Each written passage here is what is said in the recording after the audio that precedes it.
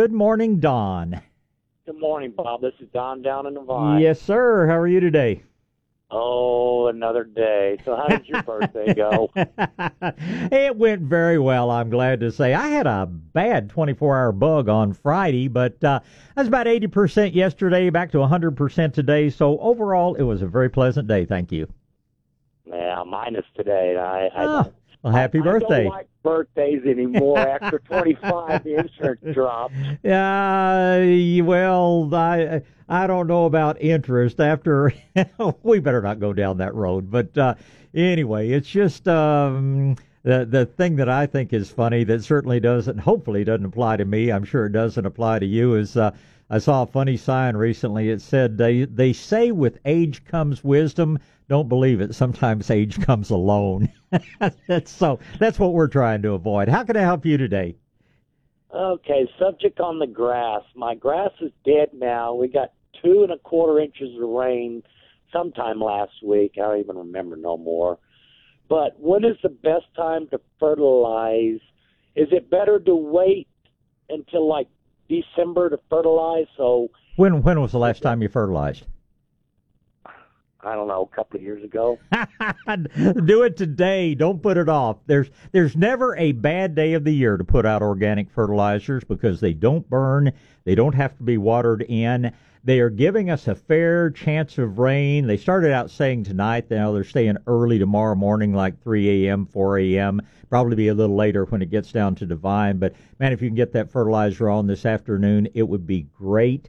You don't have to water it in, but, of course, it doesn't really go to work until it gets watered in. So I can't think of a better day to put fertilizer out if you haven't done so in the past 90 days, let alone the past 700 days.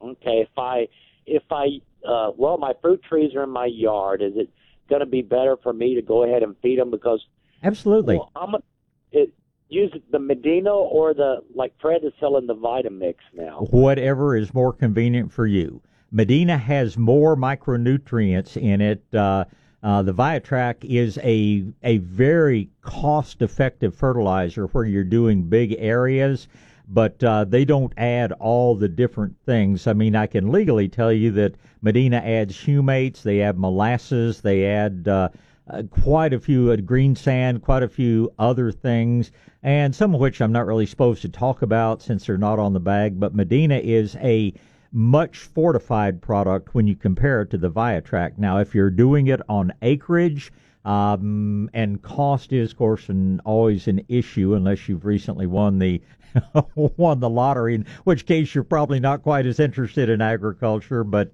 my choice would be Medina, but Viatrac is also a very good fertilizer. Okay, how often would I apply liquid molasses onto it? And if you're talking about, a coastal field or something like that, I would do it every time you cut it. If you're talking about your yard and just general garden, I don't know, 2-3 times a year. Will it soften the rocks? You don't have rocks in Divine, at least not like we do in the hill country. It'll sure soften the soil around the rocks, I'll put it that way. Well, my yard, half of it's soil and the other half is flint rock. So my house does not level correctly all the time. Okay, well, afraid it won't do much about that, but it'll make that ground so full of organic material, everything around it's going to absorb moisture and hold nutrients better.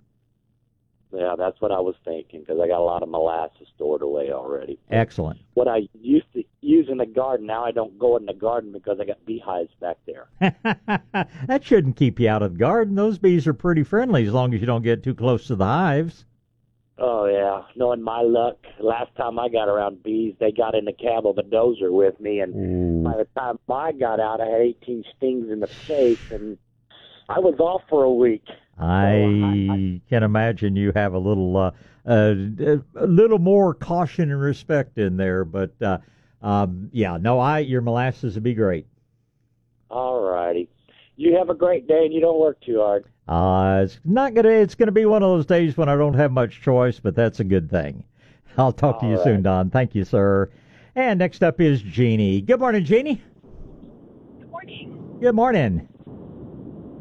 Question about Nelson ryegrass. What's your opinion? Of what kind of ryegrass? Nelson. It's something new that developed about 10 years ago. Is it an annual rye or perennial rye? Annual, I believe. Okay. You know, it's not one that I am familiar with. There have gotten to be so many different ryegrasses out there. If it is one of the compact or intermediate ryegrasses, it is one that I would think very highly of. The one that I really don't care for, as pasture grass, it's okay, but as a lawn grass, I would never plant the so-called Oregon rye because it's one of the taller growing ryes. It is so full of moisture that it is very hard to mow. It literally bogs down your mower, doesn't cut crisply or evenly. My favorite ryegrasses, just to tell you the truth, are the blends.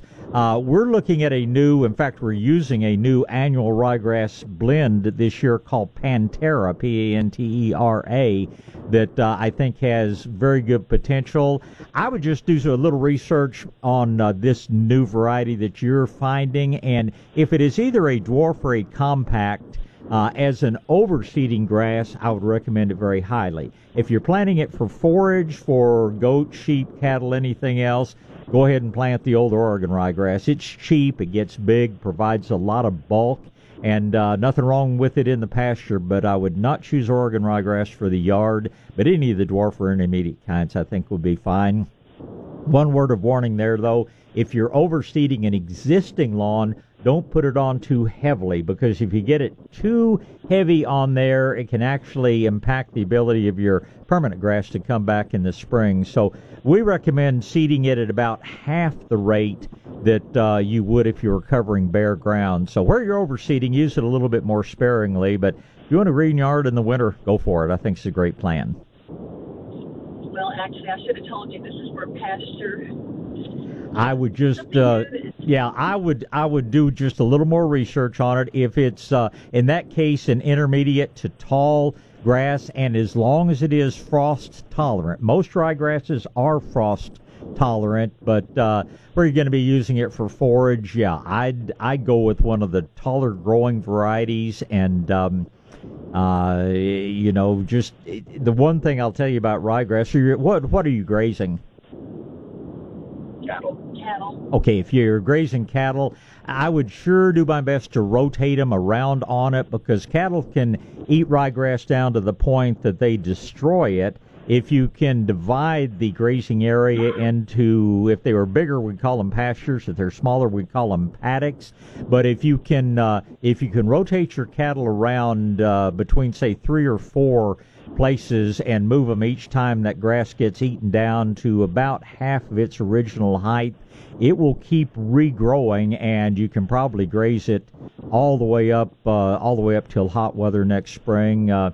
Old friend a little bit east of here, he actually has his place divided into 1.5 acre paddocks. He runs over 100 cattle on that operation, but he's got like 90 different little paddocks that he, rotates them through every few days. That's not possible for most of us that, who has the time to do that. He says he doesn't have to do anything. He just opens the gate and the cattle automatically go from one to the next. But with ryegrass, I think it's especially important if you can set up a rotational grazing system. And doesn't mean you have to build fences. Today's electric fencing is so inexpensive, so affordable, and so easy to use. You don't even have to use wire. They have a braided polyethylene cord or polypropylene cord, I'm not sure which it is. It actually has the little wires embedded in it that is super flexible, super easy to put on an insulated stake, and that's the easy way to divide your pastures down where the cows are not eating whatever your forage grass is all the way to the ground, because ryegrass, like oats or anything else, if they eat it all the way to the ground, they can certainly kill it. If you can rotate them around a bit, you can keep them grazing on it all winter. Okay, and one more quick question, Bob. I need to repot my orchid. He's growing roots out of the bottom of the pot. What's a good orchid mix? And what kind of orchid is this? That Phalaenopsis. Okay, yeah, Phalaenopsis, or a moth orchid. Here's one thing that's important about that, Jeannie, is the sign of roots coming out the bottom of the pot is not necessarily a sign that it needs to be repotted, because realize that in nature, down in the Philippines or Borneo or wherever that particular type of Phalaenopsis originated, they grow mainly on trees, and they're going to put those roots out as far as they can in every direction possible. So the time we repot orchids is when the medium that they are in begins to break down, and it is perfectly normal. I'll tell you a story in just a second about roots just going everywhere. And that doesn't necessarily mean it needs to be repotted. If it does need to be repotted, I like a mixture of fir bark. There are a couple of different mixes sold. My favorite is a mixture of bark and charcoal. Sometimes they add a little bit of perlite to that. Sometimes they may add a little bit of lava rock to that. But a mix that is based on bark rather than being based on the sphagnum moss. Most of these orchids come to us, the Phalaenopsis you get these days, most of them come out of China, and they're growing in sphagnum moss. If yours is in sphagnum moss, I would repot it directly into the fir bark. In fact, I do it as soon as I get it. But if yours is already in a bark-type mix, don't repot it until, that bark that it's in is starting to break down, because it's perfectly normal for the roots to grow everywhere. I gave a Phalaenopsis many years ago to an aunt who put it in her kitchen window, and that plant bloomed almost constantly for 3 years. She had 1 day a week domestic help, and the lady who came in thought she was going to do her a favor, and as she put it, trim all those ugly roots off, and the plant didn't bloom again for 2 years. So it wants to have those roots spreading out everywhere. So if the medium that yours is in now, or if it's in that fibered sphagnum moss, go ahead and get it out and put it in the bark mix. Otherwise, don't be in any rush to do it. What kind of bark did you say it was? Fir, F-I-R. It's actually Douglas fir bark. Yeah, pine bark has too much pitch in it, too much sap in it, but the Douglas fir bark, and you can buy it. You're over toward Victoria. I would imagine that Earthworks carries it. If not, they can get you a bag of fir bark, and that's what I grow several hundred orchids in. All right, thank you. You're certainly welcome. You have a wonderful Sunday, Jeannie. Appreciate the call. Thank you. All right, bye-bye. Bye. All right, it's Linda and AJ and Terry, and Linda's up first. Good morning, Linda. Good morning, Bob. Good morning. I just had a couple of questions about my desert rose. Okay. I have 3. I moved them in a couple of weeks ago. Good for you. Remembered that you said below 65, they don't like it. You have a good memory, and your plants appreciate it. No, they don't. They're dropping all of their leaves. Keep them in the sunniest window you can. It's actually normal for them to drop a bunch of leaves in the winter. They're an African plant that comes from an area where they do get a dormant period, so to speak, a drying period. Unlike amaryllis and some of the things we were talking about in the bulb seminary yesterday, they don't require that drying out in order to bloom, but it is perfectly normal when you bring them in. Any change in light, any change in conditions, they're going to drop a bunch of leaves. It does not mean they're unhappy. It just means they think they're back home and they're supposed to go through a little dormant phase. They may lose every leaf on the plant, but they will come back out pretty quickly, and it will not influence the blooming. The other question I had was about the older one, because it's probably, I guess I've had it 15 years, so it's 3 feet tall, but it looks like an octopus on its back with all of the tendrils growing up, because the leaves only come out in about the top 8 inches. Okay. Can you cut those back? You can, not at this time of year. You always want to cut something back when it's going into its period of most active growth and when it's going to be able to absorb the most energy. Of course, energy is sunlight and is obvious to everyone. The days get much shorter in the winter and the light gets much less intense in the winter. So this is not time to cut anything back unless you just can't get it through the door without doing that. No, I've already gotten them through the door. They're in the south-facing window, but I also got my trees thinned out. And as an aside, I did try Tree Wise Men and was very pleased. I'm glad to hear it. Jordy and his crew do a good job 99% of the time. I caught them one time pruning without painting, and they got a little lecture from me, but I think they're among the best in the business, so I'm glad he did a good job for you. But back to your desert rose, the more light they get, the more they will fill in down at the base just naturally.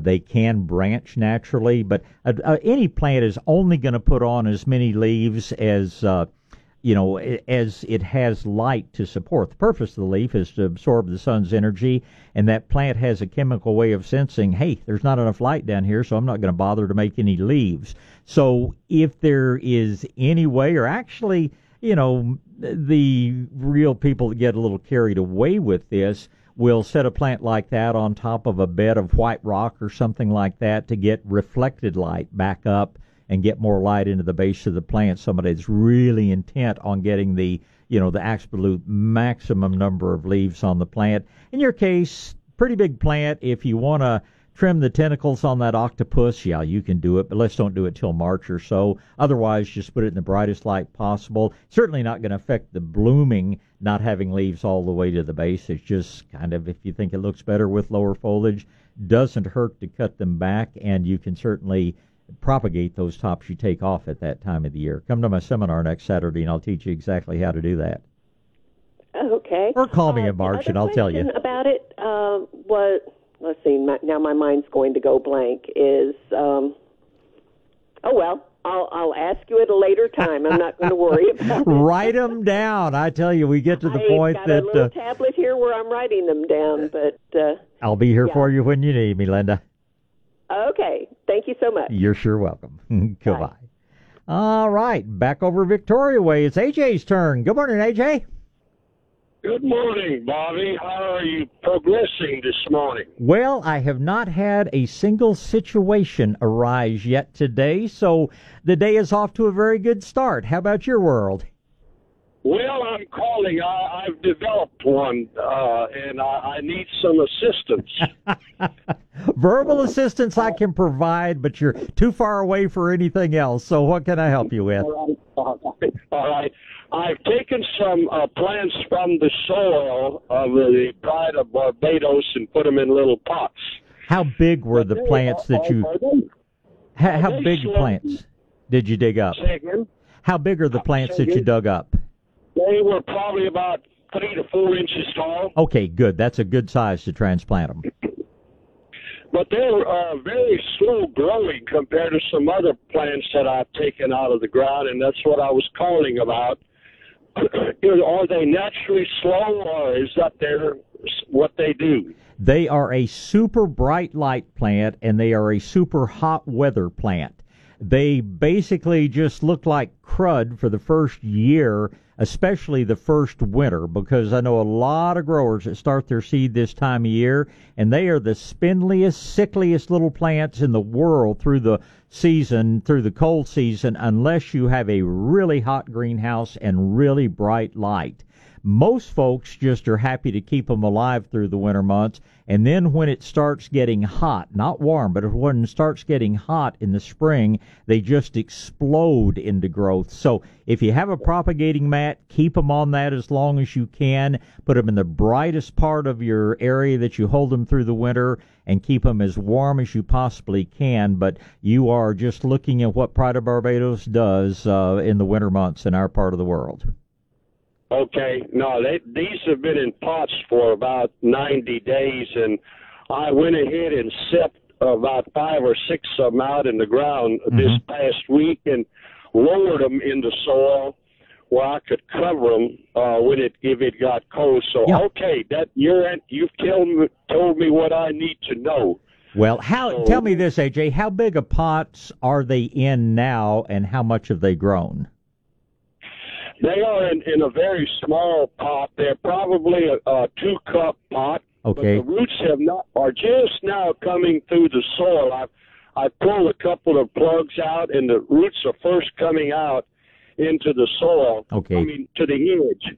Oh. And so they're not that big. Okay, well, keep an eye on it, because once those roots really start getting to the edge of the pots, they would love to go up into gallon containers. If they're in, say 4-inch pots now, they will grow more quickly as it warms up in a little bit larger container. And I know that you are like I am. When March gets here, I've got a lot more things on my list to do than I have time to do them. So sometime over the winter months, if those roots have made a good progress toward getting to the edge of those pots long before we would consider them root bound, and if you have the room to do it, go ahead and bump them up into gallon containers, and they'll take off a lot better for you in the spring. All right. Okay. All right. I'll do as I'm told. And you have a great Sunday, AJ. It's always good to hear from you. You too, Bob, and thank you. Yes, Bye. sir. Thank you. Good morning, Terry. Hi, Bob. Good morning. I succumbed to the beauty of annuals blooming all over Kingdom Come and bought several. And I have the worst green thumb in the world. I can do plants and shrubs, but flowers and I... Anyway, how long can I expect them to bloom? I know they're annuals, but, you know, they look gorgeous sitting there on the ground, and I bring them home, and, 2 days later they look so ragged. So what am I doing wrong? What have you purchased? Oh, little miniature ones from church, don't know what they are, but little tiny miniature mums from church festivals and things. They had those beautiful ones at H-E-B, for $60-80 a plant. They were like spider-looking kind of mums, they were variegated. But anyway, how frequently do you water them? And when they're in those lightweight things, should they be transplanted immediately into something more stable with the soil? Well, they come in? We've got a lot to talk about here, Terry. And the first thing is you're making bad choices on the plants as far as things that bloom a long time. Mums bloom for a short period of time. Mums can be perennial, and in a cooler climate, they can give you color over a long period of time. But first of all, on mums, I would classify them into early, mid-season, and late. And mums do not hold up in the heat. Sometimes these things planted in the ground, they're gone in 3 or 4 days. So if you're going to buy mums, first of all, I'd probably deal with the nurseryman who knows what they're doing, although that's not always the case either. But always buy mid-season or late-season mums that don't start blooming too early. When we talk about annuals for color, I like to think about things for the cool weather. I like to think about things like pansies and Johnny jump-ups, which will bloom every day of the fall, winter, and well into the spring, so long as they get bright light. If you have a shaded area, I like to think about things like cyclamen, like ornamental kale, ornamental cabbage. These things are going to be beautiful every day of the winter, unless we get just a bitterly cold period, in which case you may have to cover a bit. We can talk about petunias and dianthus and snapdragons, which bloom all fall, grow through the coldest part of the winter, and then start blooming again in the spring and bloom all the way up till hot weather. So I don't think it's the case that Terry has a black thumb. I think that you're just not making the best choices you could for plant material because, mums are beautiful for a very short period of time. The plants would be happier if you put them in the ground immediately when you get them, but my advice on mums for the most part is enjoy them as potted plants for as long as the blooms are pretty, and then cut the old flowers off and plant them into the ground. They're probably not going to do any more this fall. If we have a mild winter, they'll bloom again in the spring and again the following fall. If we have a cold winter, they're going to freeze down and come back out next year and give you the same brief period of flowers next fall. I just don't plant mums unless there is something special or sentimental to you about mums, or unless that's just a time of year that you want to see a lot of yellow and orange in the landscape. So, and if you happen to ever be by Shades of Green, we've got a couple of free handouts we can give you that will give you a very long list of annuals that you can plant in the cool weather as well as annuals you can plant in the hot weather. Main factor is the proper amount of light. Beyond that, just a little fertilizer, water regularly whenever that soil's dry, about half an inch deep. And that doesn't mean every day or every other day because with changes in temperature, changes in wind, changes in shade or sun, it may be 1 week you may water 5 times during the week. The next week you may water only once or twice. So we can't just do it by the calendar. It's a simple matter of using the best moisture meter in the world, which is your index finger, and when that soil's dry about a knuckle deep or so, then it's time to water them thoroughly again. Right, that is my measurement. Good. Well, thank you, because I didn't realize they're perennial mums, so I will be over there to your shop and check it out. Well, most mums are perennial, but all mums are beautiful for a very short period of time. If you're looking for, I think, the showiest fall perennial, even though it doesn't bloom for a real long period, that thing we call the Texas aster, improperly called Aster fracarta by some people, but it's a little lavender one with a yellow center. Those things, to me, are much more spectacular than mums are, and they are very dependable as far as coming back year after year after year. But no perennial is going to have the all-season potential that our true cool weather annuals do. And if you want flowers out there every day of the winter, and you have a good sunny spot, choose good pansies or good Johnny Jump Ups, which are like miniature pansies, and there must be 100 varieties out there nowadays, wide range of colors. Some of them are solid colors, some of them have beautiful faces to them. But if you want color, you make the right choices, and I can pretty much guarantee you'll turn into a plant champion instead of a plant killer. Thank you so much. You have a great day. You Bye-bye. do the same, Terry. Thank you. All right, let's head over Shiner Way. Good morning, Kay. Good morning, Bob. Good morning. I have a pot, probably around 5 gallons, that has wild purslane growing in it that I use in my smoothies. That's the best thing you can do with that thing. It doesn't bloom worth a darn, but it is very good for you. No, but I saw a program on Central Texas Gardener out of Austin that said that the wild purslane is the most nutritious plant growing in your garden. So I don't know if I'd agree with that, but it's certainly a very good plant. I use it once in a while because it just comes up. Yeah, absolutely. But anyway, it has fire ants in the pot and also mounted up around the bottom. And I've sprinkled the diatomaceous earth on them, but really to no avail. And I have some mound drench, but I'm wondering if I put mound drench on them, will I still be able to use the wild purslane in my smoothies?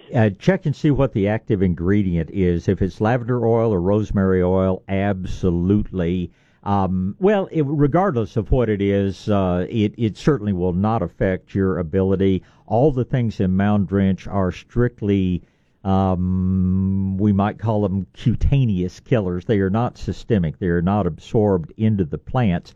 I'm more concerned about your harming your purslane, and if the active ingredient is orange oil in there, you better really dilute it down because it can burn plants pretty easily. The newer one that Nature's Creation makes is not as bad, but in a pot, I would use it at about half the recommended strength, and it will still be pretty effective. The ants it doesn't kill, it will very definitely run off. Plus, it smells good. It says the active ingredient is rosemary oil. Yeah. The inert ingredients, wintergreen oil, mineral oil, USP, lecithin, and water. All those things are, they could be considered nutritious in some ways. There's nothing in there that's going to bother you in any way. It may change the flavor very slightly, but I suspect you're flavoring. Yeah, I was going to say I suspect you're flavoring your smoothies with some other things. So, I would dilute it down a little bit beyond what they suggest, and just be sure you really thoroughly drench it. And you should get rid of the ants just almost instantly. The fire ants, the problem with them is that they kind of waterproof the mound as they work, and it's sometimes hard to really soak the pot thoroughly. But the product you have sounds like the Nature's Creation product, and they put a wetting agent in there. That's one of those last ingredients in there, the lecithin, I think. And it's really very, very effective in killing them. Okay. Seems like most of them are mounded up around the bottom outside anyway. Well, and I'll tell you what, if you pick a warm day to do it, those are the hardest working damn little ants you've ever seen. They take all of the developing eggs and larvae and they bring them up as close to the surface as they can to warm them up on a warm day. So if you go out do it either early morning or late evening when it starts to cool down, they've carried all those little developing ants back down into the mound. If you do it in the hot part of the day, you will see as you wash the surface away, pouring the drench over there, you'll see hundreds, if not thousands, of eggs and larvae developing. And I hate to say it, but it just does my old black heart. I've been stung by so many fire ants in my life that I love to see them meet their demise, shall we say. Now, out of the pasture, I leave them alone because they control ticks, and I'm happy about that. But in that pot, if you can do it any time, but if you do it in the middle of the day, you will kill the largest number of ants most quickly, and you'll wipe out the next generation. Thank you. I'll do it. You go for it, and in this case, it's a genocide that we will highly approve of. All right. Thanks for the information. Always a pleasure, Kate. Thank you. Goodbye. Bye-bye. Stephen's up first. Good morning, Stephen. Morning, Bob. Morning. I got a question about persimmon trees that I planted back over tax-free weekend this year. Okay, Asian persimmons? The big fruited persimmons? Correct. Yes, sir. Okay. And wanted to see what I need to do to take care of them well, because they haven't looked like they've taken off. One of them did get some new growth, so that was promising for me, but otherwise they just, in my opinion, without having planted any before, look a little bit sad sometimes. Well, the first thing you need to do is develop a lot of patience. Those trees are super long-lived. They'll outlive peaches and plums, by about a 4-to-1 ratio, but like most long-lived fruit trees, they are slower growing, so don't be too impatient with them. Do be sure the root flare is exposed. If you want to get the fastest growth possible, this time of year, feed them with a good slow-release organic fertilizer, Maestro Grow, Medina, Nature's Creation, whichever is convenient for you. During the growing season, hit them about every 2 weeks with a good liquid fertilizer like Has2Grow or one of the good Fox Farm products or one of the good Espoma products. But they will respond to good organic fertilization. They will respond to deep watering whenever that soil is dry, about an inch deep. But never will they take off and grow as fast as a peach or a plum will. But like I say, they'll be slower to produce, but they'll still be producing when your grandkids are ready to enjoy them, where peaches or plums, 8 to 12 years, pretty much maximum life. Persimmons could go 60 or 80. Okay, and so should I not have a big mulch mound around them? Oh, no, mulching is great. No mulch around the trunk. You need to have that root flare exposed, but out over the surface of the soil, 2-3 inches deep, mulching is one of the best things you can do. And when you fertilize, you can just put it right on top of the mulch. Obviously, with the liquid, it goes right through. But even the granular fertilizers will make their way down toward the soil, and the microbes will start digesting them. Okay, perfect. And I'm just moving to the area, so where's the best place to look for those organic fertilizers? Just about any nursery will have them. Medina is a very good brand. Nature's Creation is a very good brand. Maestro Grow is a very good brand. Espoma is another very good brand. Fox Farms makes some good ones. And the thing about organics is even though the numbers on the bag are lower, your plants get like 100% of the nutrients, whether they get maybe 10% of the synthetic chemicals. So don't even look at the numbers on the bag. But Medina, Maestro Grow, Nature's Creation, Espoma, those are all great brands to look for. All right, perfect. Thank you very much. It's my pleasure, Stephen. Thank you, sir. Goodbye. All right, and by the way, we do have free seminars and things like that. We'll help you with your organic education anytime you like. Susan's next. Good morning, Susan. Good morning. How are you today? I'm doing very well, thank you. Good. Antique roses. I have two that I bought at the Antique Emporium probably 12 years ago, and they're starting to get really woody, even though I trim them back on Valentine's Day. Mm-hmm. And the environment that they're in, I think, is not conducive because I have rocks and that sort of thing. That shouldn't bother them too much as long as you have some soil. They just seem to be failing, and I do the rose glow and everything. So I'm thinking about getting some more of Mr. Lincoln and Belinda's Dream and putting them in a different part of my garden. But I didn't know how far the roots spread out, whether I can put them in my raised bed. Oh, put them anywhere you like. You grow them in pots for that matter, if it's a big enough pot. Most important thing is that they have good sunlight, and where possible, I know Belinda's Dream, you will find it on its own roots. Mr. Lincoln, you may have to look around, but if you buy a grafted rose, it's kind of like, bypass surgery, things like that. They don't last forever, and a rose grafted on a rootstock has a limited life, probably 10 or 12 years, whereas a plant on it. Yeah, and I'm right at that. Jan, the one thing about your roses from the Antique Rose Emporium, everything they grow is on their own roots. So I don't know that I'd be ripping out those old plants. I probably would give them a fairly brutal pruning back. And then I'd follow that up with probably double the amount of Rose Glow. And if you want the best results, I love taking Rose Glow, or the one that the same company makes for us we call Color Essentials.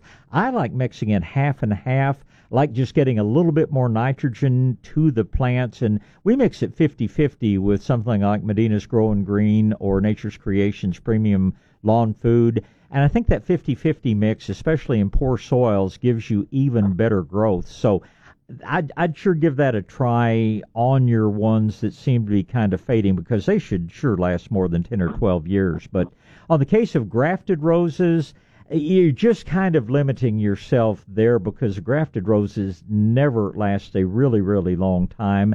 And I love Mr. Lincoln. It's one of the prettiest red roses ever developed. But I would either be looking for someone who has propagated that from cuttings, or find somebody that has a Mr. Lincoln rose and propagate your own from cuttings, because the own root roses are just so much more durable than the grafted roses. If you are forced to choose a grafted rose, that's also an important consideration, because Mr. Lincoln can be grafted onto 4 or 5 different rootstocks, most of which do not really do well in our alkaline soil here. So if you do buy a grafted Mr. Lincoln, get it from a company that sells roses. I think Weeks Roses, Weeks, Weeks Roses has a very good rootstock that will do well here. And a couple of the other California growers, Jackson Perkins for the most part uses a rootstock that'll do well here. But no matter how tempting they look, do not buy Tyler roses. Do not buy roses from Lindale or Tyler or any place like that, because they graft on a rootstock which is for sandy, acidic soils. And those roses, regardless of what the prominent name on them is, they perform poorly in our soils because they're just not on the right rootstock for us. That's sort of Roses 101. Does that give you some help?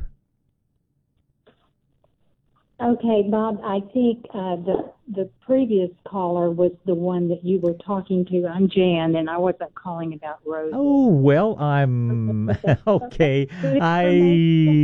What did I do here? I hit the wrong button, I guess. So, well, anyway, if that was Carol, I was paying too much attention to my log and not enough to that. We'll get to her in just a second. Let me go ahead and get your question first of all, Jan. Okay. Well, I think there'll be quick questions. Okay. I bought some green sand, Nature's Creation, and I want to know, I was reading the directions on there, and it has several different options about spreading it. Can I just spread it on top of, I want it for my flower beds. Yeah, Because I think that at one time they were prepared pretty well for planting, but the soil seems to be very compacted now. And so I was thinking maybe the green sand would help, but I want to know, do I have to work it into the soil, or can I just spread it on top? Well, the good news is that you can just spread it on top. The bad news is it's not going to do a lot to soften your soil, because green sand is great for plants that need a little bit additional iron, additional zinc, additional micronutrients. And it is a very, very good product for that purpose. But for soil softening, you're going to do a lot better with molasses. You're going to do a lot better with perhaps lava sand. There are other things that will do a better job softening than the green sand, because green sand is normally a fairly fine sand, and the very best green sand, which is what Medina adds to their fertilizer and things, is called micronized, which means it's ground down to a dust-like consistency, because when we're looking at micronutrients, surface area is the whole secret to it. The more surface area we have, the faster it goes to work. So I think green sand is an absolutely great product, but it's not necessarily what I would choose for softening the soil. Dry products that would help, like I say, would be molasses, and you can use that liquid or dry. Humates, either liquid or dry humates, are going to work at softening. And, of course, compost, just straight old good manure compost is one of the best things that you can use for softening soils. So those are all good options. Green sand's great stuff. It's just not for soil softening. Okay, I guess I had green sand and lava sand mixed up. Right. Okay, thank you. Do you have a good source for organic compost? I don't know. I want to get compost, but I want it to be organic, and I don't know. I don't know how to get that. Where are you located, Jan, approximately? I am close to Rainbow Garden on Thousand Oaks. Okay. Your closest source, if you want to go pick it up, is going to be Stone and Soil Depot out on 281. They are New Earth dealers, and New Earth is producing the only certified organic compost that I know of. You can always call New Earth directly, but if you want to pick it up, heading out 281 is going to be a little bit closer to the Stone and Soil Depot location out there. And most all of the manure-based composts that you get are organic. The New Earth is the biggest company around, and they have spent the money and gone through all the paperwork necessary to get their certified organic. What I really want you to stay away from are the biosolids compost. I just simply have a lot of questions about other things that wind up in our waste stream. But if you want certified organic compost, the manure compost from New Earth is going to be the best around, and the folks at Stone and Soil Depot are going to be your nearest distributor of it, and they will certainly deliver to you. Okay, great. I would tell you one other thing. If you ever have reasons to get on 1604 and you're headed around toward SeaWorld over that way, Stone and Soil Depot also owns the old Fertile Garden Supply location, which is right there about 3 miles south of Bandera Road. There's so much road construction over there, so much traffic. I think time-wise should be better to head out 281 to their location out there. Okay, last question. I have been blowing my loquat or kumquat leaves. It's a big tall tree, and I never know whether it's loquat or kumquat. If it's a big tall tree, it's a loquat. If it's a short tree with a delicious miniature citrus fruit, that's a kumquat. But your taller one is definitely the loquat, also known as Chinese plum. Okay, that's what I've got then. I've been blowing my leaves back into my flower bed just for mulch during the summer. But they don't look like that they would decompose very fast. So am I doing the right thing by just putting those loquat seeds back on the loquat leaves back on the flower bed? I think you're doing a very good thing, because quite obviously the leaves are putting the same nutrients that it took for them to grow well back into the soil. My suggestion would be, if possible, run your mower over them 1 or 2 times to chop them down a little bit, because decomposition is a matter of surface area, and the more you chop those leaves up, the faster they're going to break down. I see. Okay. All right, Bob, thank you very much, and you have a great day. You do the same. I appreciate it, Jan. And realizing now, yes, it was Susan that I was talking to, and I hope we got her questions answered, because she moved on to let Diane grab that phone line. It's going to be Carolyn and Bob, and Diane are my next 3 callers, and Carolyn's next. Good morning. Good morning from Fort Worth again. Yes, ma'am. Yes, I'm gonna keep down to a few questions. Okay. That guy that called about the persimmon tree, that reminded me. That wasn't on my list, but I'm calling it. It's about 5 years old. The first 2 years I got gorgeous persimmons. It's a big, beautiful tree. And then it bore for 2 years, and then the third year it didn't, and I noticed that it's on a slope, and then the root flare got covered up. Yeah. So then I uncovered the root flare, and the next year I got twig girdlers, which destroyed the limbs. Right. And then the next year, which was last year, it was covered with little persimmons, but I had so many white flies. And I sprayed for white flies, but those little persimmons, none of them made. They just fell off. Well, and the tree looks gorgeous. Yeah, I hope that this next spring will be better. You know, the things you've described, the whitefly, the twig girdlers, and all are frequently what we see when that root flare gets covered up, and I would have expected it to respond a little bit more quickly, but as we were discussing, persimmons are just slow. My choice of products for fighting the whitefly is this spinosad soap, and it now comes in a concentrate that you can mix in your own sprayer. But if the weather cooperates, meaning we don't have a super early or super late hard freeze, you should get good production this coming year. Do you remember which variety of persimmon you planted? Yes, it's a Fuyu. A Fuyu. I believe that Fuyu is one of the self-fertile ones. If you have room, I would plant a Eureka or a Hachia.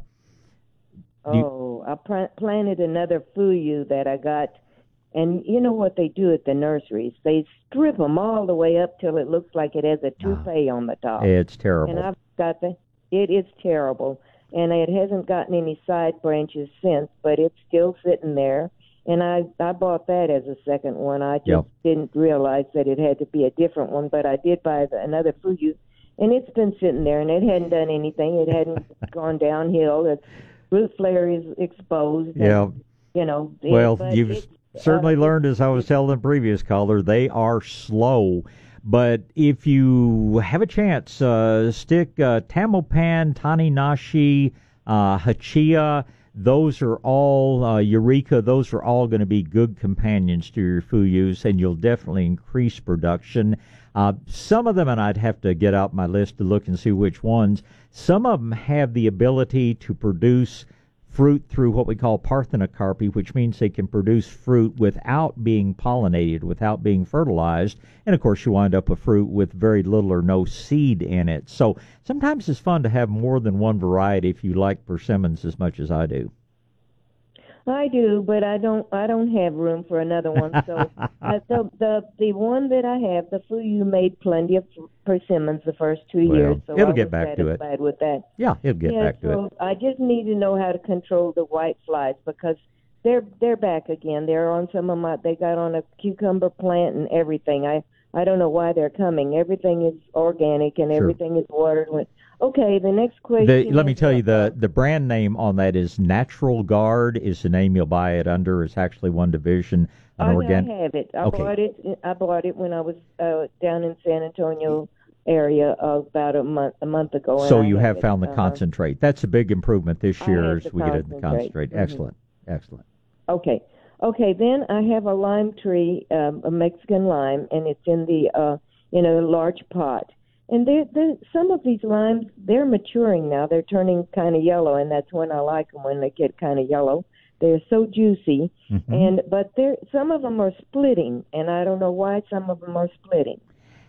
At some point, they've gotten a little drier than they wanted to.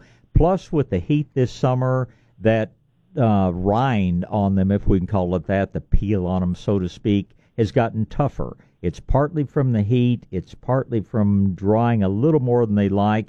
And then when they suddenly get a bunch of moisture, I know you've gotten a few good rains recently, the pulpy part inside simply absorbs so much water. It's like a snake or a lizard shedding their skin. It just can't stretch enough, and that's when it splits.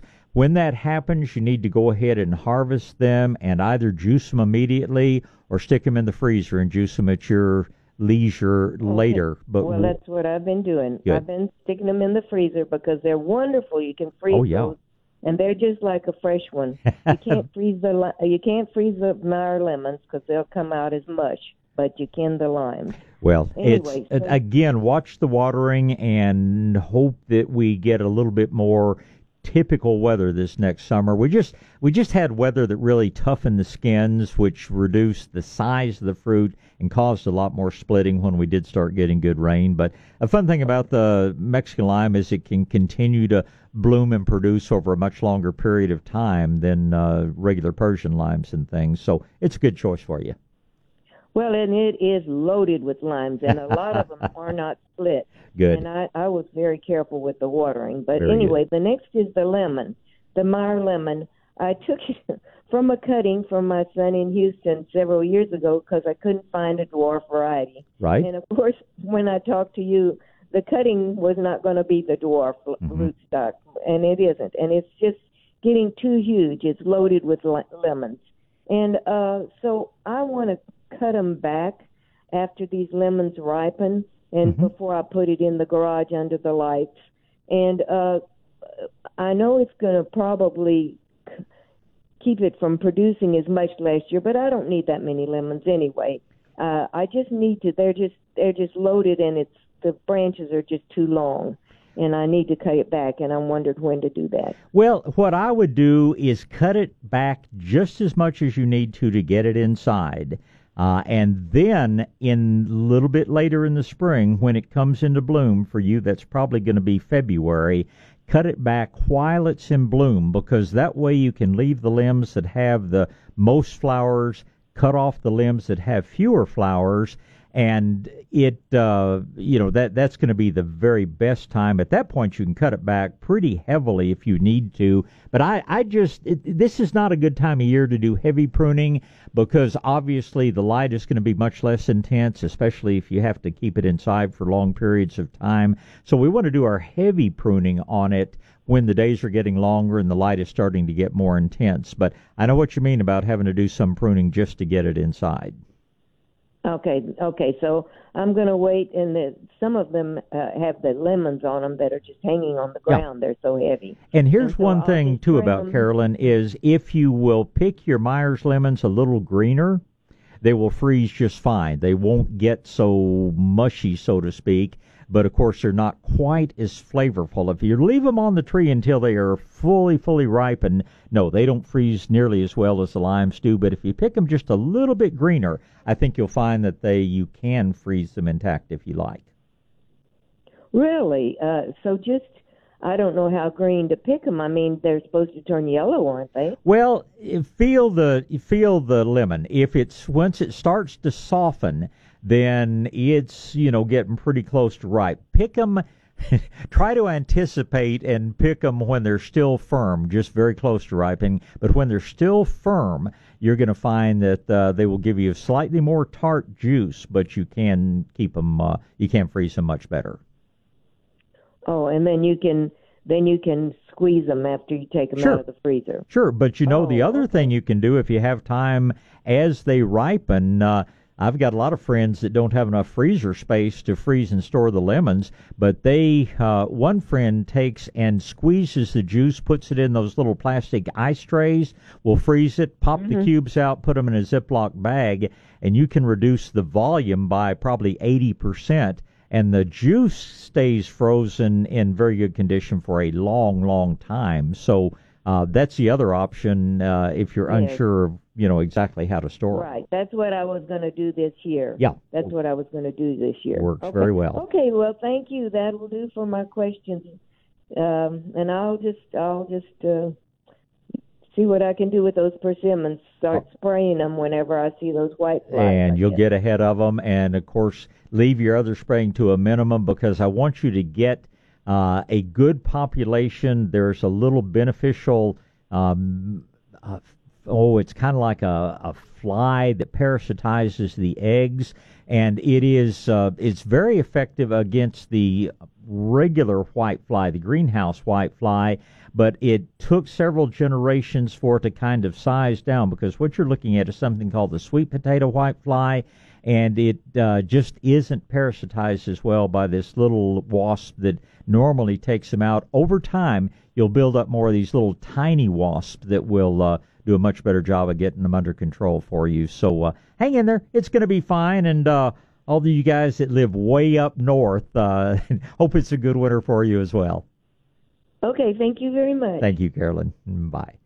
All right, next man up's a man with a good name. Good morning, Bob. Good morning there, Bob. I've moved here to Bulverde, and I've got about 12 real nice oak trees on my lot. Okay. And they haven't had any attention, and some of them got this kind of gray-like color on the bark, which sure. I don't. That's not a big deal, is it? No, not at all. They're sort of a flat gray material that is what we call a lichen, L-I-C-H-E-N, that does absolutely nothing to the tree. The second thing is this kind of fuzzy, bigger masses that grow, which are actually a bromeliad called the Tillandsia. Let's see, that's Tillandsia recurvata. And they are taking nothing from the tree. They can get thick enough that if you get so many of them growing in the top of the tree, the lower limbs will thin out a little bit, but they've been around on these trees for hundreds of years. Don't let anybody tell you have to cut them out or pick them out. I think you do much more damage to the tree trying to remove them than you ever do leaving them in the tree.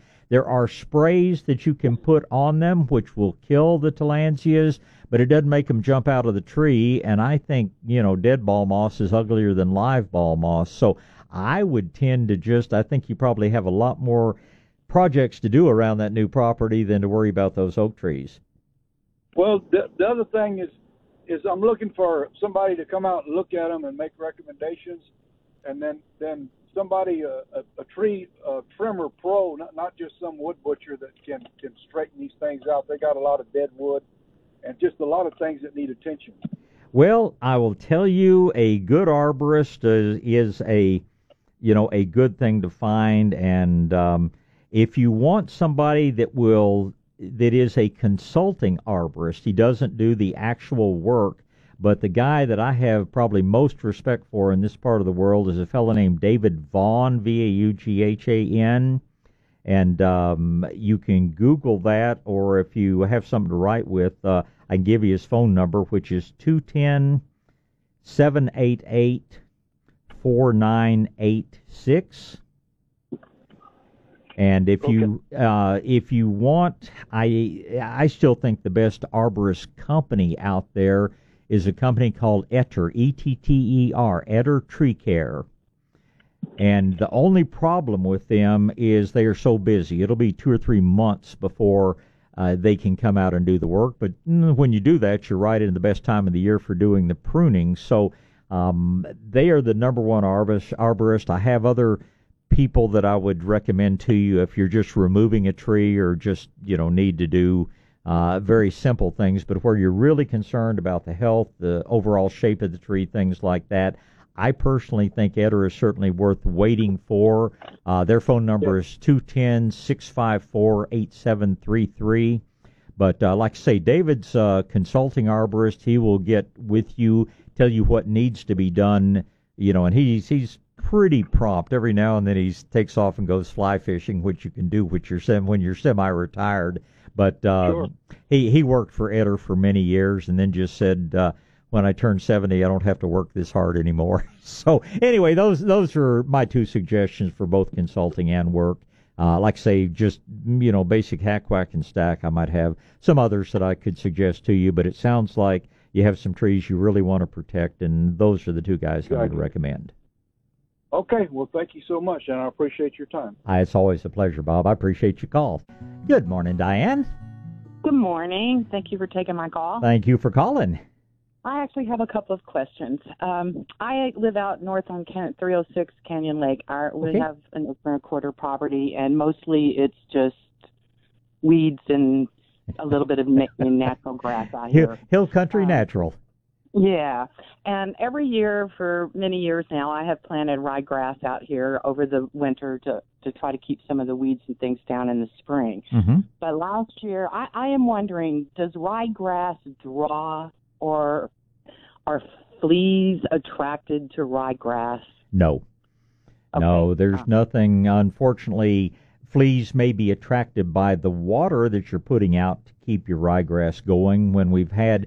There's been weird weather patterns, but that's just typical Texas. We go from, alternative droughts to floods. And we had a pretty long period of lots of good moisture last winter and spring, and it led to a huge increase in the flea populations. But it was the moisture, not the ryegrass, that got so many more fleas going out there. Okay, so we don't really water our rye a whole lot because it seems to do pretty well out here. But it's always wet in the morning. It's always kind of damp from the moisture overnight. So that's not something that's drawing fleas. No, and again, just the fact that the grass is going to hold a little bit more moisture around it. Ryegrass is naturally a grass that is fairly well hydrated, so to speak, but it's not going to be any more attractive to fleas than just some good leaf litter and things like that. And plus, they love all the nice little warm-blooded, furry, fuzzy things we have, from the possums to the squirrel to the deer, and you're probably overrun with those things, and that's where your biggest flea increase comes from, because the fleas need, a blood meal in order to live and grow, and nothing's really... where you can treat with beneficial nematodes, they are very, very effective in flea control, but we've just got too many furry critters, and the fleas are cyclical, and right now we're in their high cycle. That's where everybody's got more of them than we want. Yeah, I've lived out here for about 22 years, and I've never had any problems until last year, and it was just horrible last year. Okay, my second question has to do with antique roses. Canyon Lake was on water restrictions for months out here, so I had bought a rose in the spring, planted it, last fall, I guess, and planted it. It did beautiful. Then we went into water restrictions, and then we had this horrible heat in August. Every leaf on my rose is dead. All the branches are still perfectly green.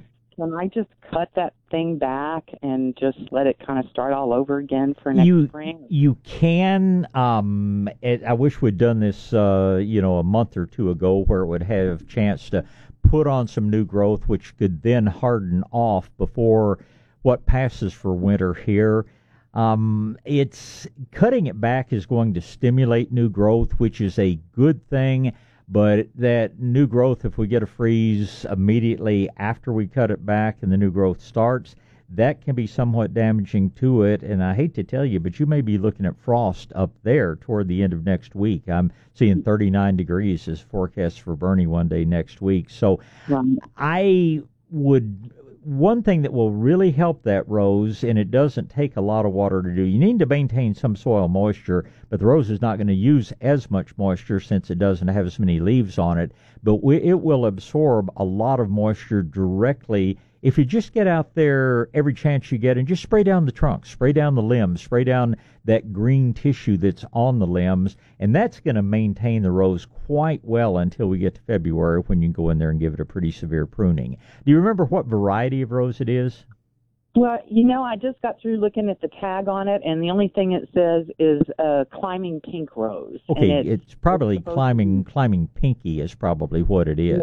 Yeah, it is. That's what it is. Yeah, it's almost certainly a grafted rose, and as you've heard me talking, grafted roses are not as long-lived and are not as hardy as roses on their own roots, but it's certainly a pretty rose. And it is one of those, unfortunately, you're not going to want to go through and prune back every limb on it. You're going to want to take some of the limbs and cut them back, and some of them leave at their full length, because climbing pinky, being a traditional climber, forms its buds in the fall, and if you prune too heavily, you'll have 0 roses next year.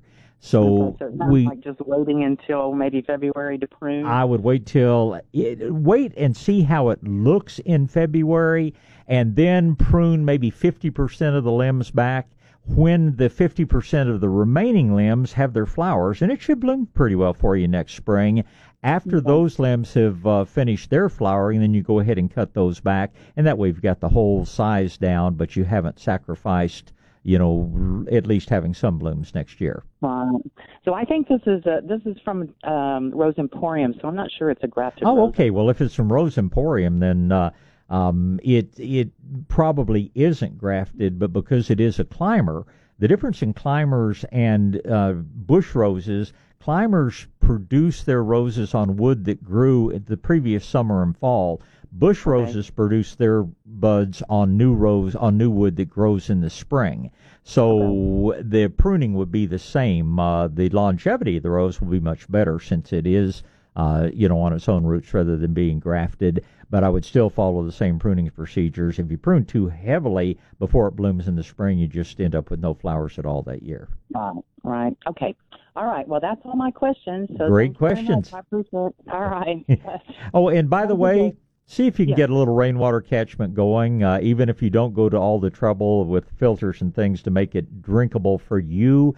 Rainwater is still the best water in the world to have around to use when you face those water restrictions, because you're going to face them again. That's just the nature of living in the hill country. And Canyon Lake water system, they're good people, but they don't have unlimited resources. So a little bit of rainwater, your roses would really appreciate a rainwater tank. Okay, that sounds like a good idea. All right, well, thank you very much. You're welcome. Thank you, Diane. Bye-bye. Bye. All right, let's go ahead and talk to Melinda. Good morning, Melinda. Good morning, Bob. Good morning. Yesterday, you were talking with someone about the ends of the branches, all the leaves dying, something's sucking on them, but I didn't hear what you said it was. Well, what we were talking about is actually something that cuts the limbs off. It's called a twig girdler, and the leaves don't turn brown really on the tree. They turn brown. The limbs come tumbling down with green leaves all over them. The girdler has laid its eggs further out on the limb, and that's their way of getting the limb down to the ground to where the eggs can hatch and the larvae can move into the soil. If you have a healthy tree, but you have tips of the limbs suddenly having a fair number of dead leaves on them, that's just a little drought symptom, and that shows up on oak trees, shows up on elms, and that's just from having gone for 4.5 months with virtually no rain, and it's the tree's way of just getting through the drought. They should come back out if we get some good rains over the winter months. Those trees will regrow quickly in the spring. If the limbs are coming down green and then the leaves dying on them afterwards, that's the twig girdlers, and you need to gather up all those little limbs as they come down and either put them in the compost pile or burn them if you legally can, or dispose of them one way or another, because those are the limbs that have the girdler eggs still on or in them. Okay, this is a wisteria. Okay. And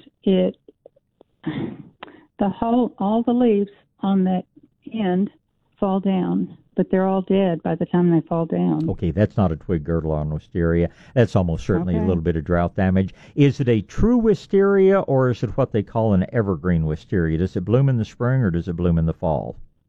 Blooms in the spring. Okay, that's your regular Wisteria chinensis. And just how long have you had it?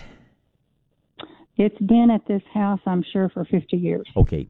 It's just suffering a little drought damage. I would fertilize it. I'd probably put a little green sand around it. The Chinese wisteria really needs that. It's either Chinese or Texas wisteria, which would be even better. It's Chinese, unfortunately. Okay. It's got its roots spread so wide, you need to water it over a wider area. And, 4 months of drought is hard on you and me and the wisterias.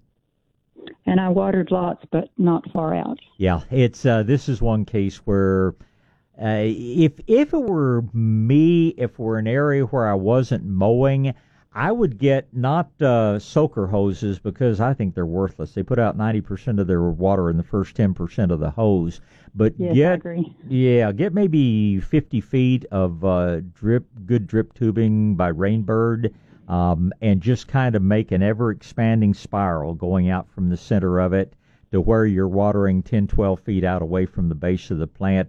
The pressure-compensated drip puts out the water very, very evenly, puts out 0.9 of a gallon per hour per emitter. You've got 50 emitters, let's say, so you're only using like 45 gallons of water when you water, and 100% of it goes into the ground. It's by far the most efficient way where you need to spread the water over a large area without using a sprinkler that sprays it up in the air where it evaporates. It's also, under most city's drought restrictions, watering with the drip system is either totally unregulated or it's much more liberal in when you can apply the water, and that'll be a good thing. Okay, that sounds great. Thank you so much. Well, it's my pleasure. Thank you for the call and the great question. All right, back to those phone lines. Richard, Tony, Lori, and Cindy in that order. Good morning, Richard. How you doing, Bob? Good and well, thank you. How about you? Not too bad. Question. I have been unable to harvest a single cherry tomato. Every time I go out and check, I see it's swarmed with what the internet is telling me is a leaf-footed bug. To me, Right. It looks like an old-fashioned stink bug. Well, it is a type of stink bug. You can look at those broadened back legs, those flattened legs, and that gives you the clue right there. When I'm in the garden in the late summer months or whenever they show up, literally when I'm picking, in the other hand, I've got a little spray bottle of this stuff called Spinosad soap. It is short of your thumb and forefinger. It's the only thing that I've found that really does a pretty good job of knocking them down. Remember, too, that when you see those swarms of little red bugs with black legs, those are the immature ones, and they are very, very susceptible. You'll kill them almost, just not quite instantly, but almost. But the Spinosad soap is the best thing that I have found against that particular leaf-footed bug. And I tell you, try to get them early in the season before you start getting large numbers of them.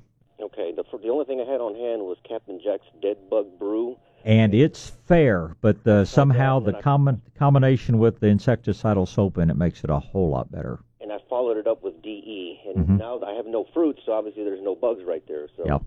Okay, Spinosad it is then. Thanks much. Wasting your time with DE, but Spinosad soap will do the job for you. That'll work. Thanks, Richard. Appreciate it.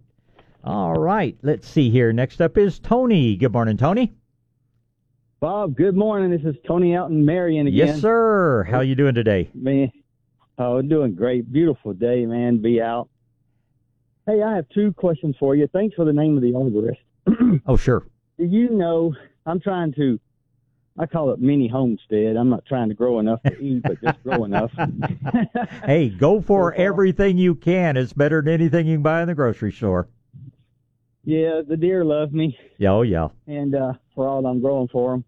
But, hey, do you know of a designer or consultant for organic homesteady kind of things, orchards and, a decent-sized garden and that kind of thing? I don't know anyone who does that specifically. There are lots of good resources out there. There is an organization called TOFGA, TOFGA, stands for the Texas Organic Farmers and Gardeners Association, TOFGA.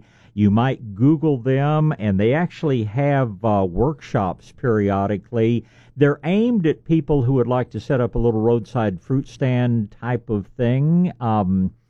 You've got a fella out right there in Marion, James, and I don't even know James's last name, calls the show regularly, and he has a produce stand there in Marion, and I know he works with a number of people and kind of, almost like an apprenticeship style, and he is one heck of a good organic gardener, and those are two pretty direct contact people. But beyond that, I would subscribe to the Acres USA magazine. They send you some wonderful email articles as well, and those are probably my top three resources.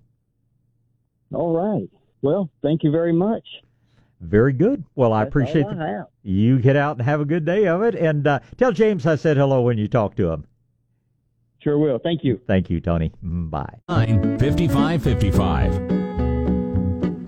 But every line's taken right now, so hang on a couple of minutes before you dial. We'll have a line available shortly, though, because I'm going to say good morning to Lori. What's going on today? Good morning, Bob. Hey. Just doing very well. Back to 100%. How can I help you? Wonderful. Glad to hear that. Thank you. Hey, I heard a gentleman call yesterday about the Moringa oleifera. Right. And I successfully grow it here in Dale up near Austin. Okay. And I have access to seeds. I actually have some that I would be willing to sell. And I can, there's a shop up here that sells them. There's a Moringa tree farm up here. Oh, really? Okay. Yeah. So he can find me. He can either message me through Messenger at Homeopathic Nuts. Okay, homeopathic nut. I'd rather not be giving out phone numbers because people don't.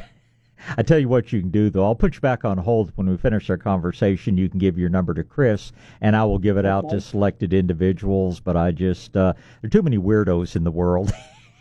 I'm careful. And I appreciate that. Well, I'm careful about that. But do you have a website or a regular email address somebody could reach you at? It's the same thing. I was just going to say homeopathicnut@aol.com. That sounds like a real good thing, and I appreciate your willingness to share. Any quick tips you would like to give people on how you use the product? Yes, the leaves are very nutritious. That's what got me interested in it. Okay. When I found out there's more nutrition than spinach. You can just put the leaves in some salads. You can dry it and make teas from it. I drink moringa tea. There's many ways you can use it, and it's highly nutritious, very good for you. Have you found that you need to give them any winter protection up there? Because, again, I know that they are much more widely grown in tropical areas, but you certainly aren't tropical up near Austin. How much winter protection have you had to give the trees? So they do die back in the winter, so you just cut them off at the stem and just, the trunk, and they will come back in the spring. Very good. And have you been through a really cold winter? Because we have not had a really cold winter. Have you had them enough years that you've experienced, when they actually freeze down near ground level? Or have you needed to wrap the trunks or anything? Because one of these years, who knows, hopefully not this year, but we're going to get back to some of those, low teens and some of the things that can be more damaging. Any thoughts there? I have not had them to that degree of temperature. I've only been growing them for a couple of years now. The lady in Cedar Creek that has the farm over there, I don't believe she protects them at all. She just does the same thing, cuts them off at the bottom, and the next spring they grow back beautifully. Very good. Well, listen, I can't tell you how much I enjoy sharing. I'm going to put you back on hold, and I'll get Chris to get your information, and we'll share it with people who deserve to receive it, shall we say, Laurie. Thank you again. That sounds great. Thank you, Bob. Have a wonderful day. You do the same. All right, to the top of the board is Cindy. Good morning, Cindy. Hey, good morning, Bob. Good morning. Did you ever get the text and pictures? I certainly. I got a lot of text and pictures, but what am I looking for pictures of? Oh, the bulbine, Bulbine. Yes, and I just wasn't in a position to respond. That is somewhat normal with bulbine, and it is not going to regrow a lot of roots until it warms up. Now, you have a greenhouse, you have propagating mats. I would divide it up into little clumps that are maybe 3 inches across, and you don't cut the dead, dry roots off because they'll help stabilize the plant in the ground. But if you want to repot it, what's that? Okay, too late. Okay, well, what you're going to have to do is basically repot them and put, a couple of chopsticks or something in place to hold them in place, because that top's going to flop around and it's going to break off new roots as they try to grow, and they probably will keep for a fairly long period of time. But since you do have propagating mats and things like that, if you want to pot them up, stabilize them in the soil, put them on your propagating mats, you'll find they regrow the roots fairly quickly. Otherwise, it's going to be spring before you get any roots on them. And like I say, they're probably going to survive. They're going to dehydrate a bit. They're not going to be real pretty, but they are a pretty tough plant. So they're going to survive one way or the other. But if you want pretty plants, if you want more plants you can set out in early spring, pot them up and put them on the propagating mat. Okay, how deep do you stick those little fingerlings? Well, you don't want to bury the leaves at all. The bulbine and most other things that are succulent like that, if you get the crown of the plant too low, then it just flat rots. So it's just at the point at the roots where the roots come out from the base, whatever is left there, that's the level you want to have it at. That's why I think you may have to just barely plant it and then use something to kind of hold it in place. I mean, it could be a stake with a little loop of twist tape or something like that, but you just need to hold them steady, so to speak, while the new roots start developing. Okay, and then like use any root stimulator or little Super Thrive, little Garrett juice, so anything like that's going to help. Okay. Yeah, I can stick them in the greenhouse easily. So very good. That's where the others that we have. I don't know if this is correct or not, but at least it looks better. You know, where it flops in the center. We put more soil around it. And then some soil in the middle, and it kind of propped it back up. Okay. I would go for soil around it, soil in the middle, especially if we get into some moist weather.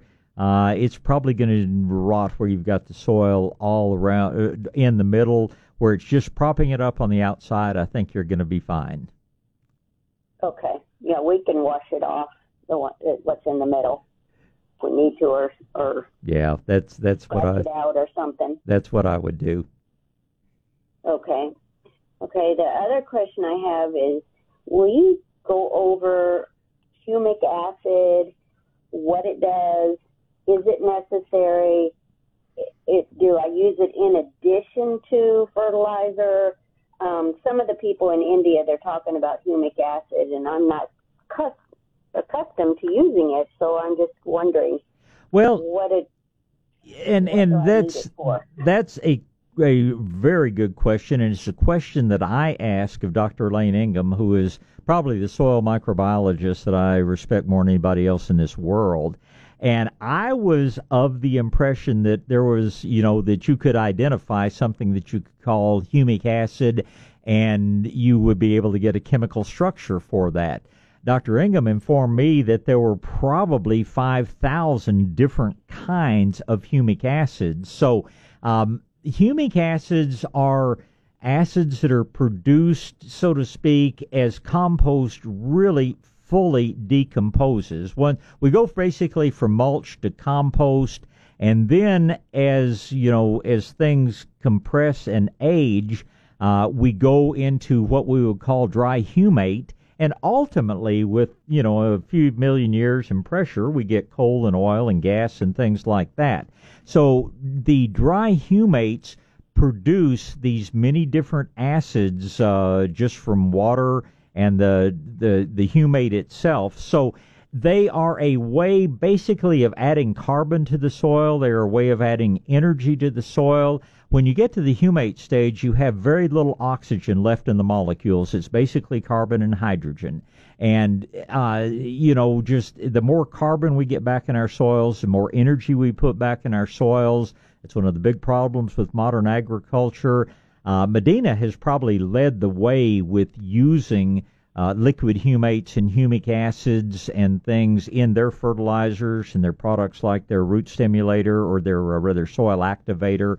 So humates are used mainly in the soil building process. They work in conjunction with your fertilizers. They don't bring nitrogen, phosphorus, potassium, maybe a little bit of iron. They do bring some of the paramagnetic energy, but we're mainly using them to put carbon back into the soil, which is always a good thing. So I would say they work with your fertilizers. They certainly do not replace them. Does that help?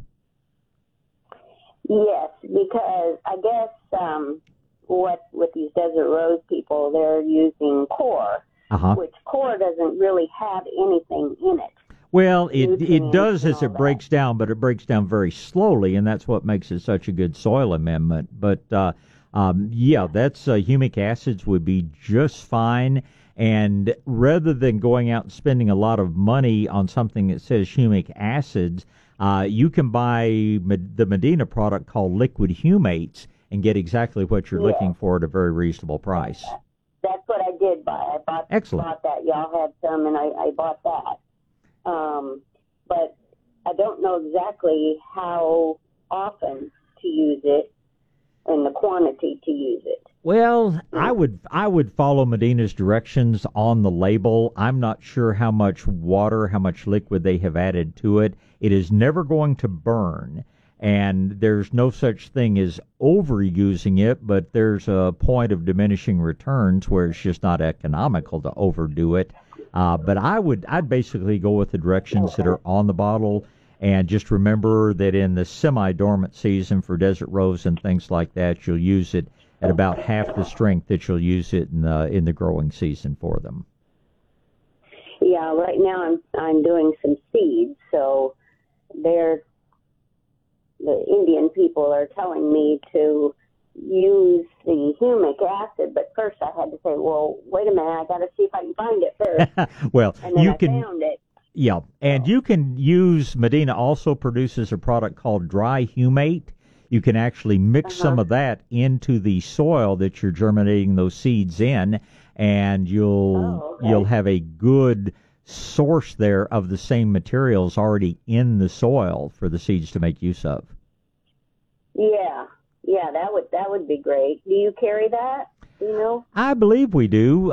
Give them a call over there. I won't be back to the nursery till, of course, afternoon, but I know we've got the liquid humates, and if we don't have the dry humates, we can certainly get them for you. Okay, yeah, I got the liquid, so I can try that. But when in the spring, when we, repot with fresh soil and all, maybe I'll stick some of that in there. I think it'd be a great idea. I'd love to know how it works for you. Yeah. Okay. All right. Well, thank you very much, and I trust that you had a great birthday. Well, it was, and I just haven't had time to text back. But tell that hubby of yours with his insulting comments about AARP and things like that. Remind him that he's the one that's retired. Yeah. My best to both of you guys. Watch him. Yeah, he constantly. Well, my best to both of you guys, and y'all have a great Sunday, Cindy. I appreciate the call. Okay. Thank you. Right. Thank you. Bye. Terry, of course, the gentleman I'm talking about, was one of our first responders up in Kendall County for many years. Just real good people with real good senses of humor. Let's go ahead and head over Hallettsville way. Good morning, Bobby. Hey, Bob. Good morning. Thanks for taking my call. Thank you for calling. How can I help today? Hey, we have a builder's home that we bought a model home about 10 years ago. Okay. And the beds in the front of the house have, it was a model home. So they planted a couple of oak trees in these beds in front of the house, and they're not that far from the house, and there's also azaleas and Indian hawthorns in the bed, and we're having trouble. My wife loves to plant color and things in the soil, and the soil is it's just so matted, and so you can't do anything to loosen it up. Is that due to the trees in the bed, or no? Or is there anything we can do? I'm sorry. Anything that increases organic material in the soil will soften the soil. Nature does it over thousands of years. We try to speed it up. The things which will do the best, the best instant softening anywhere you can is just to blend or work compost into the soil. You need to decide what you want to keep and what you maybe want to replace. The azaleas, I can promise you, are going to be tough to maintain unless you just have, want to spend a lot of time doing it. And I can tell you that azaleas and Indian hawthorn in the same bed are not going to work. If there's enough light for the Indian hawthorn to do well, the azaleas are going to do poorly no matter what you do, because azaleas are for shade. Indian hawthorn is for full sun. So, if you just love azaleas, I'm going to suggest a variety of azaleas that rebloom to you. They go under several different names, but there are some good reblooming azaleas out there, but they're tough to grow here, and they are real water hogs, and they are for shade only. If you've got Indian hawthorns in a bed that is either shaded from the house or shaded by those oak trees, you might as well rip them out and plant something else that's going to grow there, either transplant them to a sunnier spot or replace them with something else. And the first thing you need to do, like I say, is decide what you want to keep, what needs to go. Then in the area where you have bare soil exposed, your fastest way to soften it is to actually work compost, good manure compost into it. And then you maintain that softness by adding things like dry molasses, by watering it with things like Medina Plus, and of course staying 100% organic in the fertilizers you add. And that's going to not only keep the soil loose, but it's going to help it stay loose and actually get even more loose over time. Now, tell me how close those oak trees are actually to your foundation. Probably not more than 8 or 10 feet. That's not too close. No, that doesn't worry me. I was afraid you were going to say 8 or 10 inches. And no. They're a good 8 feet, 8 to 10 feet. Very good. Well, you're gonna have this, Bob. Okay. Yeah. Can we take and work humate? I've got a farm in Schulenburg. And I bought a bunch of humate and spread it in my hay patch, and it's the same. It's the dry. It really looks like lava rock. Is that what dry humate looks like? It's pretty much ground up coal. It's a very low grade coal. Is what it amounts to. And yes, you can certainly work that directly into the soil. And will that help a lot? Will that make a big difference? It will over the next 10 years. It will not make a big difference. Yeah, it won't make a big difference. I might be looking at them from the nursing home by then. I sincerely doubt that. A man that gets out and works in his farm and his garden, you tend to put off that for a long time. It's not going to be nearly as fast as compost. I think it would be a good thing to do, but you've got the carbon, you've got that into the soil. Now let's activate it with some molasses. If you're going to work the dry humate in, work some dry molasses in as well, or else follow it up with a good liquid molasses drench, because that's going to give the energy to the soil microbes that are then going to go to work on that dry humate and start improving your soil a great deal. So I would use dry humate, along with an energy source, and molasses, either liquid or dry, is probably going to be your best source for that. And it's okay to do that in the compost and everything. Oh, absolutely. As long as you have a home compost size pile. Now, if you have a compost pile that's 20 feet long and 10 feet high, you've got to be a little concerned that you don't get it so hot that it self-combusts, that it ignites. That's never going to happen in a regular home compost pile, but you can ask Gardenville, you can ask New Earth, you could ask Fertile Garden. They tell me that everyone that's been composting for very long has at some point set their compost on fire just from spontaneous combustion. But, a home-size compost pile, no, you have no problems there. Just the bags are fine. That's what we'd be using. Oh, yeah, absolutely. Absolutely. Good morning, Richard. Good morning, Bob. How are you, sir? I'm doing well. I know you're doing well because you've said it a few times already this morning. Thank goodness.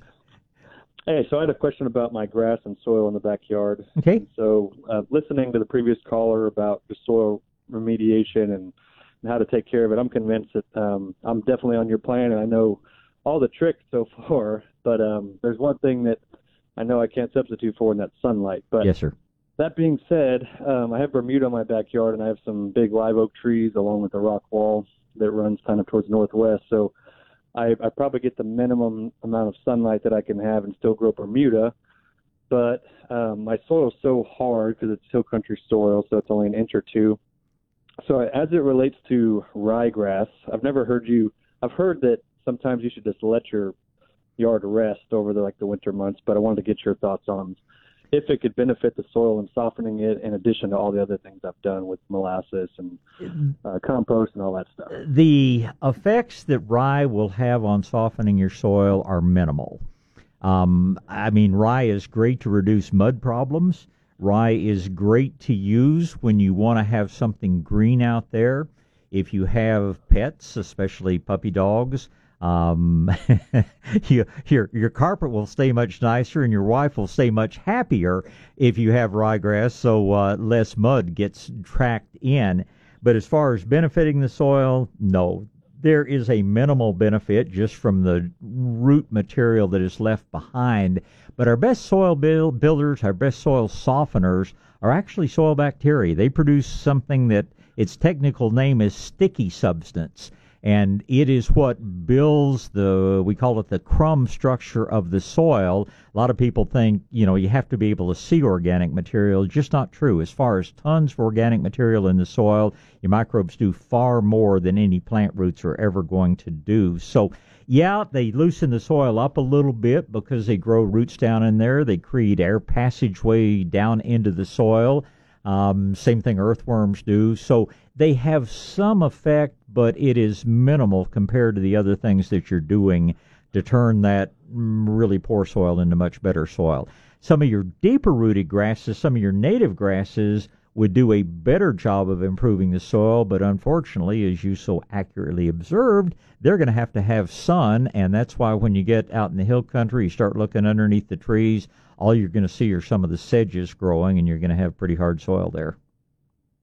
Sure. And so about half of my yard is I'd say it thrives, but about half of it where it's under the oak tree, because it doesn't probably thicken up until summer when it's really hot or getting as much sunlight as it does, it almost over the winter kind of turns into mud, and that's the only appeal I was thinking to winterize. So I guess what you're saying is it wouldn't hurt it. Oh, no. It back in the spring. No, and anywhere you can in your yard, put a layer of compost over it. That's going to soften more than anything else. And the problem is the healthier you get those trees, the thicker they're going to get. And the thicker they get, the thinner your Bermuda's going to get. If you want grass, if Bermuda's doing anything, it sounds like there's enough light that St. Augustine would grow out there. But it's just, the ongoing battles. St. Augustine doesn't use any more water than Bermuda does to stay looking nice, but if you stop watering St. Augustine, it dies. If you stop watering Bermuda, it turns brown and comes back when you get water. But this is going to be a problem that's going to get worse over time rather than better. Your soil condition, your soil tilth, as they call it, will improve, but I'm afraid your Bermuda grass won't. Sure. And real quick, I know you've talked about several varieties. I definitely want the shorter variety and an annual if I just wanted to try it this year. But what would be where would I go to get it, and what kind of seed? Where are you located? Out here in Comal County. Comal County. Look for anybody that carries a ryegrass blend that's called Pantera, or called SOS is another name for one of the good ryegrass blends. What I would stay away from, don't let anybody sell you the old Oregon ryegrass, but this company that puts out is called, it's either Brandenburg or Bradenburg. They're probably the leading ryegrass specialist in the country, and they've come out with a couple of new compact ryegrass blends, and you'll find most nurseries will carry it. I know we've got it at Shades of Green. I suspect gosh, you don't have many nurseries left out. I don't know if Schultz Nursery is still around in Marion. If so, they may carry it. But any of the good nurseries, anybody that deals with Adams Supply can get it, and I'm sure a lot of the feed stores will have it as well. But like I say, it's important to stay away from the Oregon ryegrass. She'll hate that stuff. But some of the blends are the smaller varieties. Any of them are going to be good for you. I call that Oregon long grass stew grass. It's not ryegrass. It's so wet and soggy. So, all right, Bob. Sounds like you've had some experience there, Richard. Thanks very much. It's always a pleasure. Thank you, sir. Goodbye. Steve's turn. Good morning, Steve. Good morning. How are you today, Bob? I'm just doing really well, thank you. How about yourself? Good. Oh, doing well. Hey, I got so many questions we could talk for days, but two to begin with. Okay. I know it's not the right time of year, but when do I put out the cornmeal to cut back on my grass burrs? Well, it's not cornmeal. It is corn gluten meal, and in my opinion, it's kind of a waste of time because corn gluten meal and any other pre-emergent, you have to realize they don't kill the seed. They they prevent the seedling as it germinates from forming a root system, so it dehydrates and dies. Here are the two problems with grass burrs. They can germinate anywhere from March through about October, which means you would have to be putting out your pre-emergent 4, 5, 6 times over the summer months to be effective, and that's going to get cost prohibitive. Second thing is that even if you get it out at the perfect time, if we go into a real rainy spell, where that little seedling can sit there for a while without roots, without dehydrating, then it's not going to kill it because it's not the seed that it kills, it's a little seedling. My personal experience has been, and let me tell you, I had an area of grass burrs that was so thick the dogs wouldn't go in it, and even wearing my high-top hiking boots, I wouldn't venture into it. But I put about half an inch of compost over it. This has been maybe 5 or 6 years ago. Put about a half an inch of compost on it. Mother Nature gave me a little moisture a couple of times over the winter months. The next spring, I think I pulled up 5 grass burr plants in the entire area, which was probably about 40 by 60. So I'm finding that the humic acids, the things in good manure compost, they have almost totally worked as a pre-emergent for me. And with corn gluten meal, you're going to get some benefit just from the fertilizer content in it. And corn gluten meal used to be cheap and pretty good value, but then they started using it in animal feed in China and some other places. The price went through the roof, and I hate to say it, and I know Howard Garrett and some of the others still speak fairly highly of it, but my experience with it here in South Texas just hasn't been nearly as good as using just good old straight manure compost. Okay, well, I can do that because we do that for the garden anyway, so it's real easy to just move some of that into the yard area too. Well, I would not say that it's real easy. I would say that it's I call it a real good source of exercise, but there's plenty of calories expended, shall we say, and most of us could benefit from doing that. But anytime, if you think that job is easy, I'll have you lined up with work for the next 100 years. All right, Bob. Well, then the next question I have is, we live in Hallettsville. Okay. And our best nursery has quit dealing with the public, more or less. And so I was wondering if you could recommend a decent nursery that has organics and good quality stuff anywhere in the Victoria area or the Hallettsville, LaGrange area, somewhere around over here that you know of. Call Laurie over at Earthworks in Victoria. Okay, they're wonderful people. If they can't help you, I'm almost certain they can recommend someone who would. I know that on dirtdoctor.com, Howard maintains a list of nurseries pretty much all across the state that deal in organics, but Victoria's not too terribly far away from you, and I think the folks at Earthworks are absolutely outstanding people to do business with, and if they can't help you, I'll bet you they can recommend somebody who can. All right, sounds great. Thanks a lot, Bob. Have a good day. You do the same, Steve. Appreciate the call. Thank you. You bet. Bye. All right, let's talk to Jerry. You're up next. Good morning. Is it Gary or Jerry? Jerry. Gary, okay, good morning. Yeah. We have some little... Your phone's cutting out on me. We have some little plants have come up. Can we dig those up now and transplant them, or wait, or... What kind of plants are they, Gary? I think they're the salvias. They're kind of the gray leaves, and They put out the little purplish pink flowers. Okay. Here's what you do when a seedling comes up. The first leaves that come out are actually a part of the seed. They're called cotyledons or seed leaves. They're usually either oblong or rounded. And then out from the middle, in between those leaves, are where your first true leaves begin to emerge. I like to and this applies for just about every kind of plant in the world, I want to see 2 sets of true leaves. I want to see 2 sets of leaves above the cotyledons, and then those are the perfect size to transplant into small pots to grow on.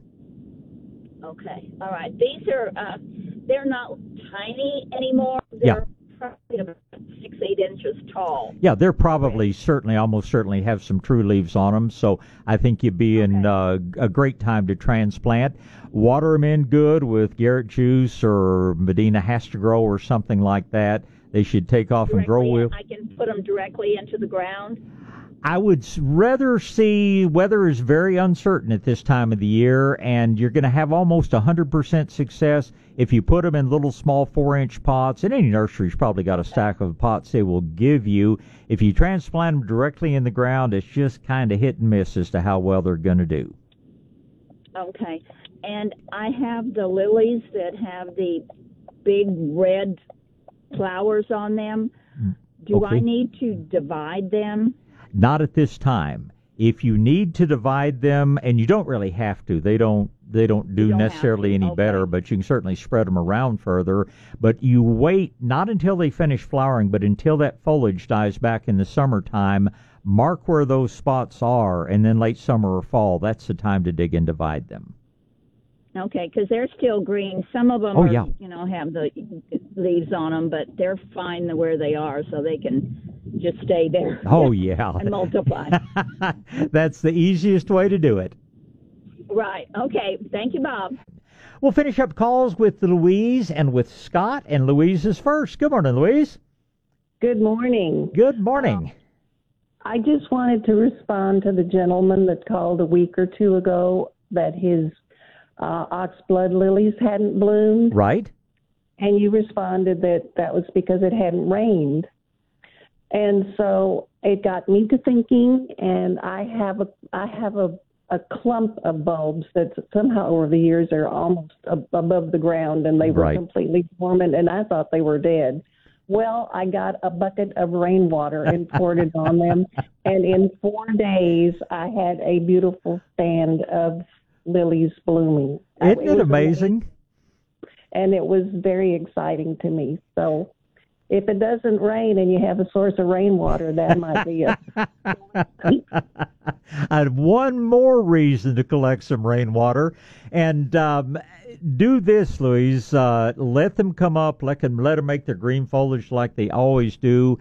At the end of the season, when that green foliage dies back, go ahead and dig that clump up. Now, you can leave them all clumped together if you like, and plant them a little bit deeper. I guess you could, build up a little bit around them, because those bulbs are going to last better and last longer if they get back down in the ground again. But right now, just leave them alone, fertilize them, water them, take care of them. When the foliage dies back this summer, as it always does, at that point, I want you to protect those bulbs. So either dig and divide, or else build up around them, or just dig the whole clump and replant it. But those oxblood lilies are hard to come by. The ones that are sometimes sold over the internet are a different species that do not tend to expand and do real well. They're out of Peru. And I just love the Texas oxbloods like you and I both have, and you just can't have too many of those things. So we've got to take good care of what we have. Well, I really enjoyed it, and I thank you for letting me know how to do that. Appreciate everything you do up in Comfort. You have a wonderful Sunday, and I know we'll talk again soon. Okay, thank you, Bob. Thank you. Goodbye. Bye. All right, well, let's finish up phone calls with Scott. Good morning, Scott. Good morning, Bob. Morning. So about a month ago, you advised me to put some liquid molasses on nutsedge to try to encourage it to go away. Yes, sir. I can't tell that anything's happened. They may have eased up a little bit, but I've got like a quarter of an acre that's just got nutsedge everywhere. Yeah. My question for you is more liquid molasses or Usually two applications, but quarter of an acre. That's what else is in there? Do you have St. Augustine? Do you have some other type of turf grass? Bermuda that I keep cut pretty short. And last spring I did put dadgum. Compost. Okay. Yes, sir. And do you have a preference on the CPS version of compost or the traditional type of compost? Oh, I much prefer traditional. It's actually saws rather than CPS. And saws. Their stuff is sewage sludge. And I don't object to the fact that it's human waste, but the waste stream these days is full of pharmaceuticals, it's full of hormones, it's possibly full of some heavy metals. All they really check for, all the TCEQ cares about in their discharge is nitrates, phosphates, and coliform bacteria. And there's just a whole lot of other things that I don't like in the biosolids sludge or biosolids compost. So I'm afraid I'm 100% on the manure compost. I wish I'd asked you last year. You had a smelly problem for a little while. Well, back to the nutsedge. It frequently takes more than one application. Dealing with an area that large, I don't think there's any way you can take it on all at one time. I'd be dividing it up into, 4 or 6 or 8 sections and tackle one section at a time. The compost will help. The manure compost will help. Anything you can do to thicken that Bermuda grass up, which means probably more fertilizer, more water, which is tough when it's been as dry as it has been. But molasses, I would do a second application. But remember, it's a drench. It's not a foliage spray. And that's going to be a lot of work over a quarter of an acre. So let's divide it up in bite-sized pieces. All right, sir. Thank you very much. It's my pleasure. Appreciate it. And do you have a great Sunday?